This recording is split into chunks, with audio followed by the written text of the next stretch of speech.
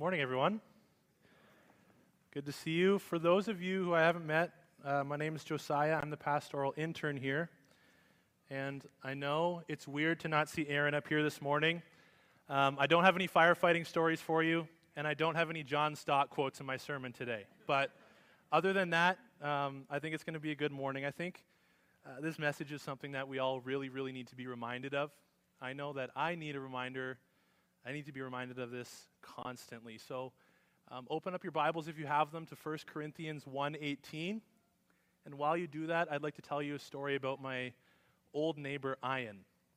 So Ian was a few years older than me, but he was about 20 years old at the time. He was working at Chrysler all summer, and he made good money. He worked a lot of hours, and he saved up and bought a car. And he used this car to do what college guys do, drive to work, drive to school, drive to hang out with his friends, and all that. And as winter began to approach, a light came on in his dashboard, and he learned that he needed to top off the antifreeze on his car. And so he didn't know a whole lot about car maintenance. His dad knew a lot, but he didn't really want to ask his dad questions all the time. And so anyways, he pulled into his driveway, and he opened up the garage door, and he began to look for a bottle of antifreeze in his dad's garage somewhere. And he looked, and he looked, and he looked, and he looked, and he looked, and he couldn't find any. And so he decided to guess, and he grabbed this bottle of blue liquid off the shelf and popped the hood and poured it into the antifreeze compartment in his car, and then went to sleep and kind of forgot about it. And then that night, there was a cold snap, and it got really cold that night. It dropped below zero. And when he went out to go to school or work the next morning, he started turning on his car, and he heard that awful sound where the starter's whirring and nothing else is happening. And he tried starting it a few more times, nothing happens. So he's like, okay. He reluctantly goes and wakes his dad up, brings his dad outside, and his dad begins looking around, and he realizes that the blue liquid that Ian had put in his car was not antifreeze, and it didn't actually belong anywhere near a car. It was Windex. And so overnight, all the hoses in his car froze and snapped open and popped, and there's no way this car was running that morning or anytime soon. And so he'd filled his car up with this fluid that was incompatible. It didn't work. It wasn't supposed to be there. And it took up space. It looked colorful and bright, even though antifreeze isn't blue, but it didn't work. And I think a lot of times we tend to do similar things with our souls and with our churches. We like to fill up our lives with this stuff that takes up space and it takes up time, but at the end of the day, it doesn't really do anything, and actually sometimes it can be destructive. Whether that's, everyone has their vices. It could be alcohol, it could be substance abuse, it could be this prideful spirit that likes to take root in your soul, or maybe it could just be the long to-do list of the 1,001 things that you need to get done that day. And when these things begin to take up space in our lives, when we fill up our church with lots of flashy lights and smoke machines and lots of cool songs, but we don't actually have anything of substance in them, it may look good on the outside like Ian's car, but on the inside, the internal workings are completely frozen and they're useless. And so I've titled this sermon, We Are Gospel-Driven. Gospel-driven is the first of 4 values that we have at Heritage Grace. The other values are we're relational, we are multipliers, and we're contributors. And so myself and James Bast, who's the outreach pastor at our mother church, Grandview, are going to be preaching through this We Are series intermittently over the next couple months on our values as a church. And so our first value is gospel-driven. And what this means is that everything we do, everything that we say, everything that we preach, every song that we sing, every word that comes on the slides needs to be rooted in the gospel. It needs to be rooted in Jesus Christ and the good news about him. And so let's take a look at 1 Corinthians 1:18 to chapter 2, verse 5. And we'll see what the Bible has to say to us about the gospel and who we are as a church. So would you read with me? For the word of the cross is folly to those who are perishing, but to us who are being saved it is the power of God. For it is written, I will destroy the wisdom of the wise, and the discernment of the discerning I will thwart.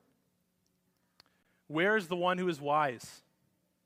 Where is the scribe? Where is the debater of this age? Has God not made foolish the wisdom of the world?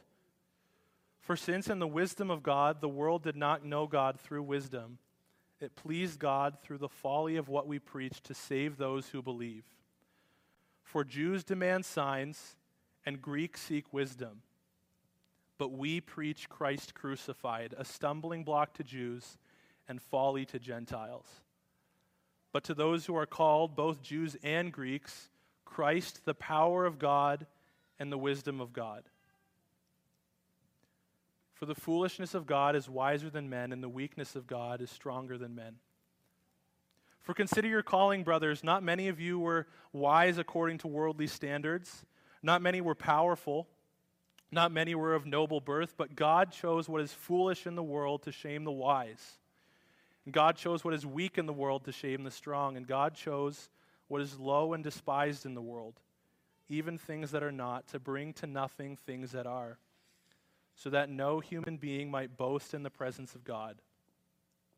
And because of him, you are in Christ Jesus, who became to us wisdom from God, righteousness and sanctification and redemption, so that as it is written, let the one who boasts, boast in the Lord.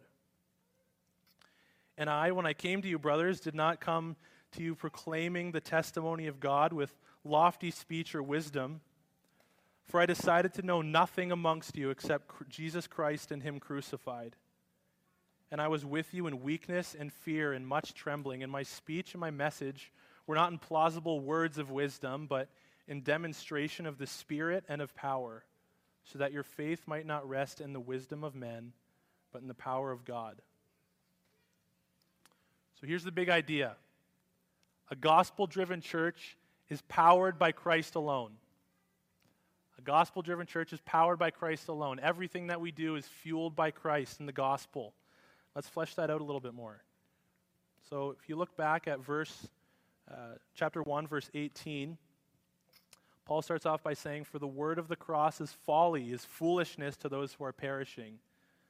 But to us who are being saved is the power of God." So the word of the cross. What's the word of the cross? What is that? It's the message of the gospel. It's the good news that God created a perfect universe and humanity was the pinnacle of his creation. He created the birds and the trees and the plants and the animals and all of that, but humans were the pinnacle of his creation. And Adam, the first man, messed up and he sinned by disobeying God's direct commands. As a result of this, Adam's sin entered the world and began to destroy and wreak havoc on everything you can imagine. Sin affects absolutely everything, from the way nature works to the way we interact with each other. And most of all, it affects us, and it destroys us. And someday, we will die because of our sin. But God, being a loving and a holy God, decided that he wouldn't just let sin roam freely forever. So one day, about 2,000 years ago, he sent his son, Jesus, to the earth to live the perfect life that we could never live and die the death that we deserve to die, so that the seemingly insurmountable price of sin could be paid. And Jesus died a horrible, painful, slow death on the cross for you and I. And when he died, he paid the punishment that sin demanded. But 3 days later, Jesus rose from his grave, claiming final victory over the most final thing in the universe. And when Jesus arose, he made a way for you and for me to join in his victory over death and be with him forever in paradise. All that we have to do to accept the gift that Jesus gives us freely is to believe that he is God, that he died for our sins. He died the death that we deserve, to turn from our sin and commit to following the way of Jesus. And that's the word of the cross.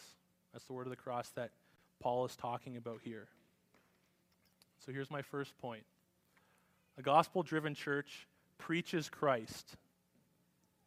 We preach the word of the cross. And just to clarify, that when I say preaching, when I say a gospel-driven church preaches Christ, I mean both here on a Sunday morning but also each of us need to be doing this throughout our lives, throughout the week, as we go to the park, as we go to work, as we go to school, as we're at the grocery store, as we're interacting with people online. We need to be preaching Christ as a collective whole, not just a few different people up here on this portable stage from 10:30 to 11 on Sunday morning. And so what Paul is saying here in these verses is that this message sounds pretty crazy to most people. For the word of the cross is folly to those who are perishing. So most people in Waterloo region right now, if you walked up to them on the street and you told them that you believed that a guy 2,000 years ago is God, that he died, that he rose from the dead, and that affects you today, most people would think that's a pretty crazy message to tell people. It sounds foolish. And that's why he says that the word of the cross is folly to those who are perishing. To the vast majority of the world, it sounds ridiculous. But to those who are being saved, it is the power of God. Let's read on, verse 19. For it is written, I will destroy the wisdom of the wise, and the discernment of the discerning I will thwart. Where is the one who is wise? Where is the scribe? Where is the debater of this age? Has God not made foolish the wisdom of the world? For since in the wisdom of God, the world did not know God through wisdom, it pleased God through the folly of what we preach to save those who believe. For Jews demand signs and Greeks seek wisdom, but we preach Christ crucified, a stumbling block to Jews and folly to Gentiles. But to those who are called, both Jews and Christ, the power of God and the wisdom of God. Take note of that phrase, the power of God and the wisdom of God. For the foolishness of God is wiser than men, and the weakness of God is stronger than men. So he's kind of talking about the same thing here. He's talking about how the wisdom of God seems ridiculous to the vast majority of the world. In this case, though, in verse 21 it says, it pleased God through the folly of what we preach to save those who believe. So even though this message that I'm talking about right now, that we are called to go out and preach to people that we meet, even though it sounds crazy and ridiculous and you might look kind of weird for it, it pleases God when we preach this ridiculous message to people because they will be saved by it. What seems foolish or weird or confusing at first to people slowly begins to make more sense. And they believe that message and they're saved. And so it pleases God when we do this. Sharing the gospel is pleasing to God. It brings honor and glory to Him when we go into our neighborhoods, when we go into our workplaces, when we go into our family gatherings and our schools and share the message of Jesus despite looking ridiculous for it.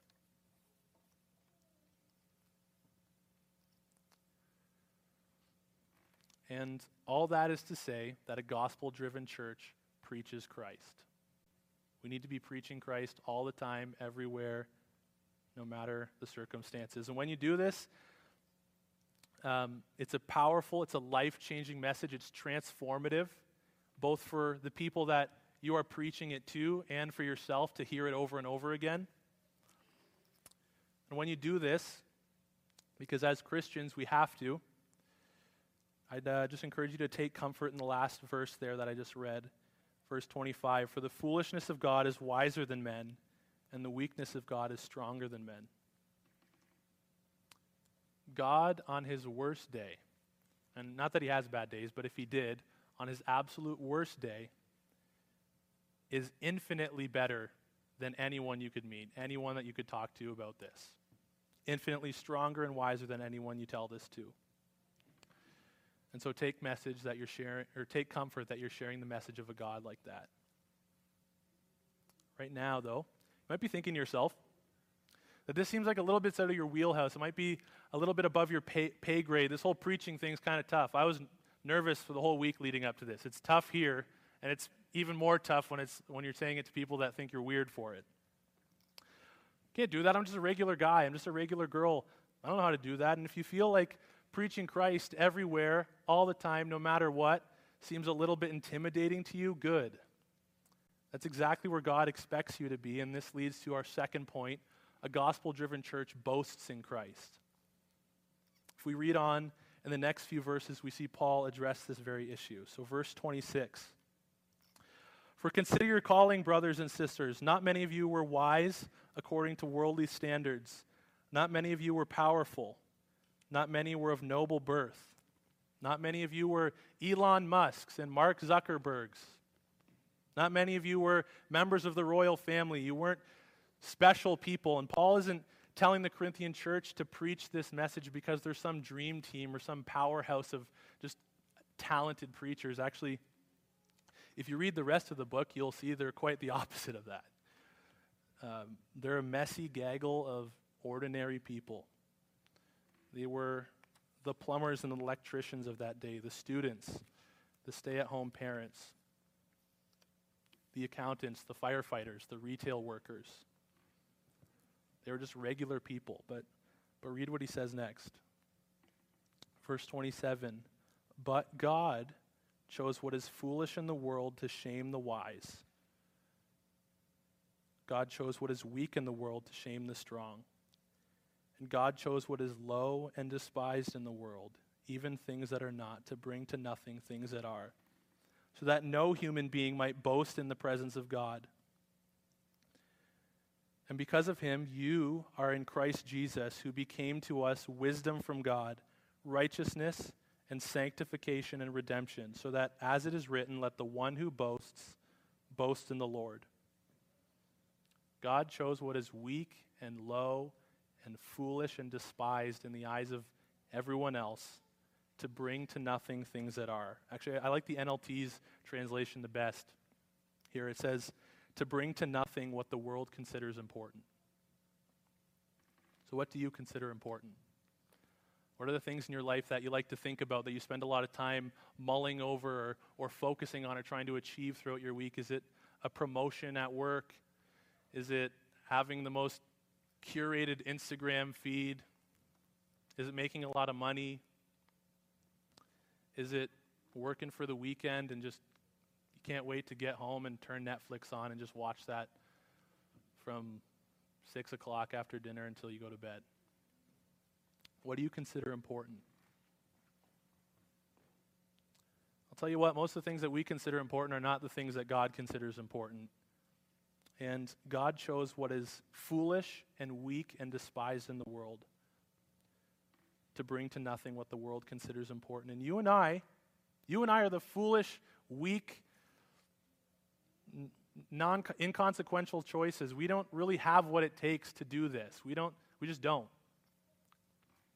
But if we look through the scope of Scripture, we see that time and time again, God chooses the person that nobody else would.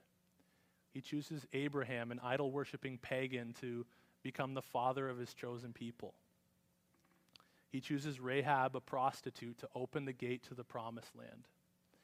He chooses Gideon, a shaky-legged, nervous wimp, to lead an army to victory over Israel's enemies. And he chooses David, the youngest shepherd, son of a shepherd, to take down the giant, and he makes him a king.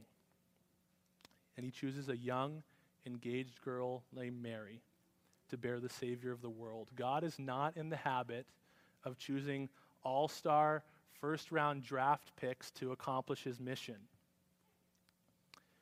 He loves using regular, unremarkable, normal people for his plan so much, in fact, that he became one. He sent his son, just think about this, he sent his son to earth, the God of the universe sent his son to earth, not as the firstborn son of Caesar, which he could have done, not as some highfalutin politician, not as the son of the high priest in Judea, but he sent him as the son of a carpenter.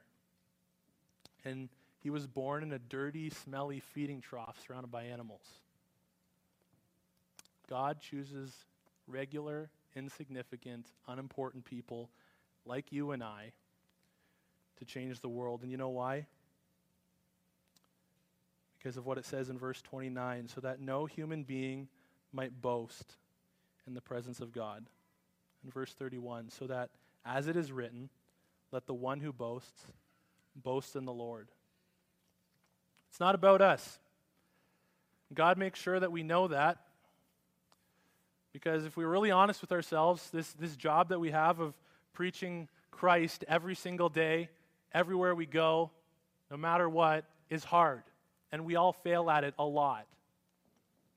It's way, way beyond our abilities. And so we can't take credit for planting this church. We can't take credit for how many people we baptize here in the future or how many people show up next week even. We can't take credit in any of that. We can't boast in ourselves because we're regular people and we need Christ just as much as the person standing next to us.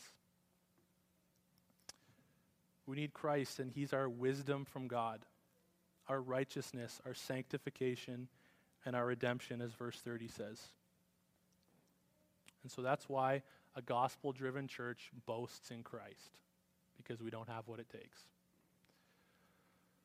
So far, we've seen Paul talk about how a gospel-driven church preaches Christ all the time, everywhere, even if they look foolish for it. A gospel-driven church boasts in Christ because we don't have what it takes to do that all the time, in and of ourselves. And third, if we read on, we'll see that a gospel-driven church is in Christ. And this might be kind of maybe a weird, vague phrase, but it's an important theological concept that we understand. So let's read on. Strap on your seatbelts because it might get a little bit tedious here. But in these verses, in chapter 2, verses 1 to 5, Paul's referring back to 5 years earlier when he planted the church in Corinth as an example of everything he's just been talking about. And so let's read chapter 2, verses 1 to 5. And I, when I came to you, brothers, did not come to you proclaiming the testimony of God with lofty speech or wisdom, for I decided to know nothing among you except Jesus Christ and him crucified. And I was with you in weakness and in fear and in much trembling. And my speech and my message were not implausible words of wisdom, but in demonstration of the Spirit and of power, so that your faith might not rest in the wisdom of men, but in the power of God. So he decides to know nothing except Jesus Christ and him crucified. A gospel-driven church preaches Christ. Then he says this message wasn't in words of wisdom in verse 4, but in demonstration of the Spirit and of power. A gospel-driven church boasts in Christ. And verse 5 is what I believe is kind of the grand slam of all that we've been studying this morning. This is like the summative statement, the most important piece of the puzzle. So that your faith might not rest in the wisdom of men, but in the power of God. So if you remember, I told you to make just a mental note about Paul calling Christ the power of God. Let's just take a quick peek back at verse 24. So it says, but to those who are called, both Jews and Greeks, Christ, the power of God and the wisdom of God. So verse 24, he says that he calls Christ is the power of God. Christ is the wisdom of God. In 2 verse 5, we see the exact same phrase, that your faith might not rest in the wisdom of men, but in the power of God. So here we see here that he's telling them not put their faith in the world's wisdom, not to put their faith in all the philosophies that are flying around right now, but in the power of God. And in verse 24, he calls Christ the power of God. So, if I may be so bold, you could translate that as, or think about that as, so that your faith might not rest in the wisdom of men, but in Christ. Another thing that I'd like to point out here is that word rest. Your translation might have that same phrase, or it might have something that says trust in the wisdom of man, or based on the wisdom of man. But in the original text in the Greek, that word actually isn't there at all. And so, most literally, you could read it as, so that your faith might not be in the wisdom of man, but in the power of God. Or that your faith might not be in the wisdom of man, but in Christ. And so what does that mean to be in Christ? It's a phrase that I think sometimes is thrown around quite a lot. We see it all throughout Scripture. But what does being in Christ actually mean? It's really important that we understand this. Being in Christ is a lot more than just a fun, cool phrase to throw around at church. It's our identity. It's who we are as the church. And it actually refers to several kind of different facets of who you are as an individual and who we are as the church as a whole. So moving quickly, I'm just going to briefly give an overview of several times that it talks about being in Christ in the New Testament and what that means. So in Ephesians 1:4, it says that God chose us in Christ before the foundations of the world. So that means that before the beginning of time, if you are a Christian, if you are saved and born again, before the beginning of time, God chose to adopt you as his child because of the sacrificial blood of Christ. Secondly, in Romans 5:19, it says that Christ's actions during his life on earth are counted as ours. This means that Christ lived the perfect, sinless life that you never could, and God views your life because of the gospel as sinless as Christ's is. Your sins are covered by Jesus, and so you are in Christ and made sinless because of him.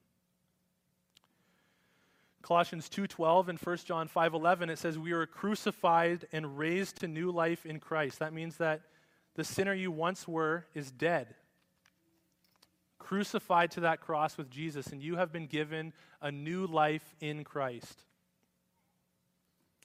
In 1 Corinthians 15:58 and John 15:5, it says that everything we do can be done in Christ. Every work that we do, everything that we say, this job of preaching Christ is powered by him. And so we are in Christ in our actions and our work for him. And finally, as a church, we are one body in Christ. Romans 12:5 and other passages, we aren't just a bunch of individuals sitting here together and then we go off and we do our own thing. That's not the biblical picture of what the church is. We have all together been made one body in Christ Jesus. And so that means that you and I all share this unbreakable bond as a church, and we are one whole body believers united in Christ. And I know that was a lot, so if you want those passages, I can shoot me an email and I can send them to you later. But just so you see that it's not just a cool phrase, it's not just something that we say, it's an identity issue. It's who we are as individuals saved by Christ and as a church.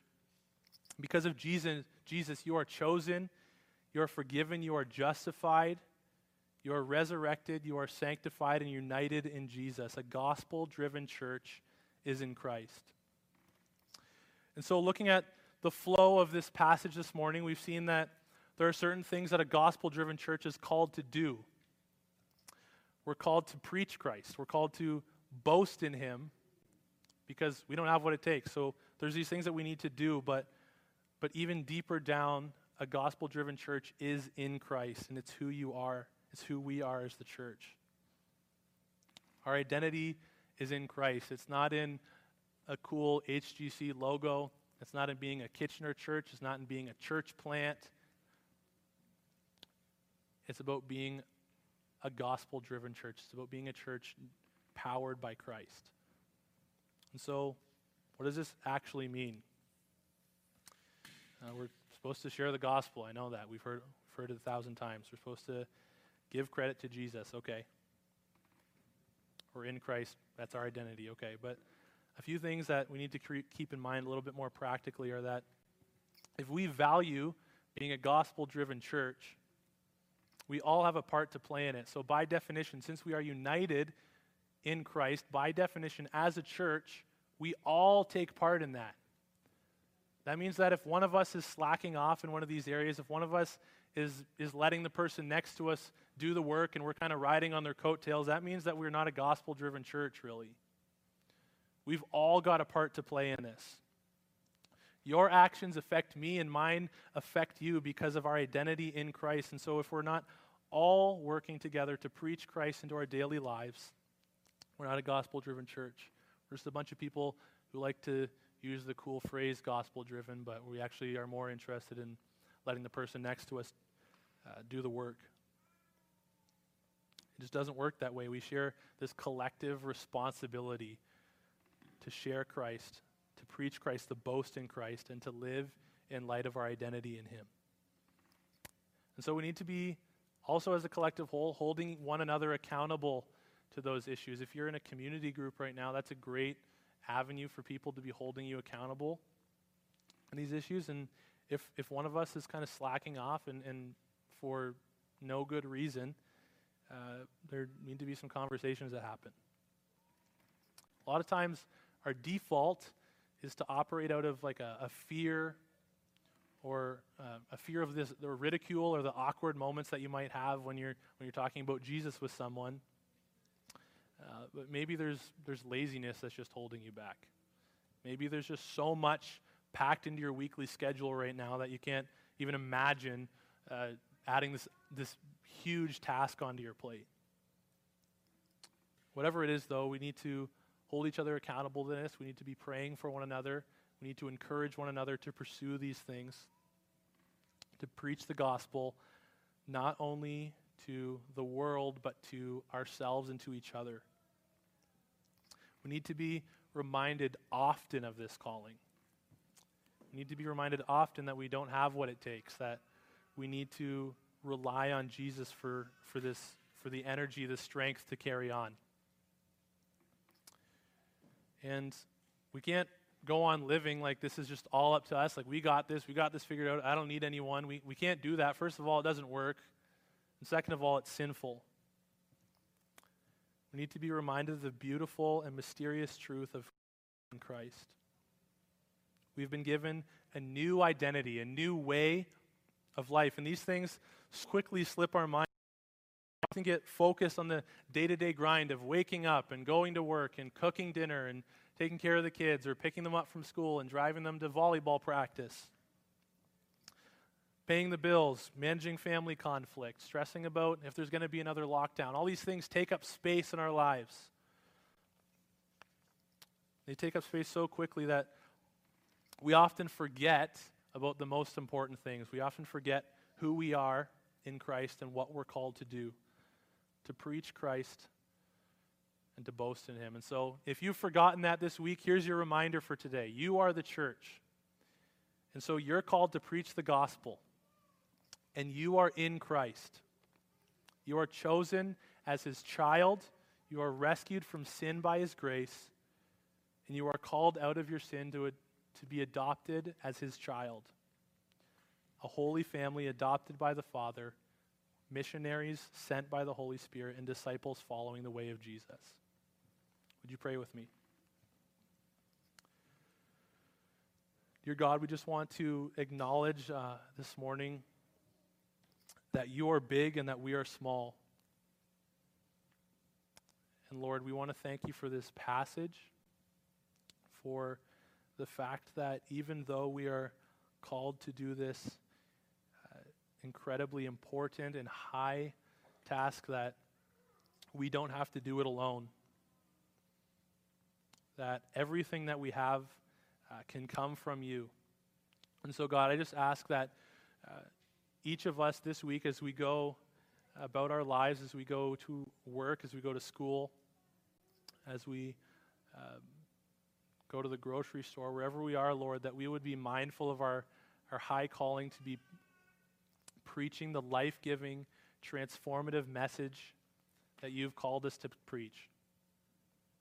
That we wouldn't try to do that on our own, that we would rely upon you for our energy and our strength throughout the week, and that we would live in light of our identity in you, Lord. Thank you for the gospel, thank you for the cross, and thank you for this passage. In Jesus' name we pray. Amen.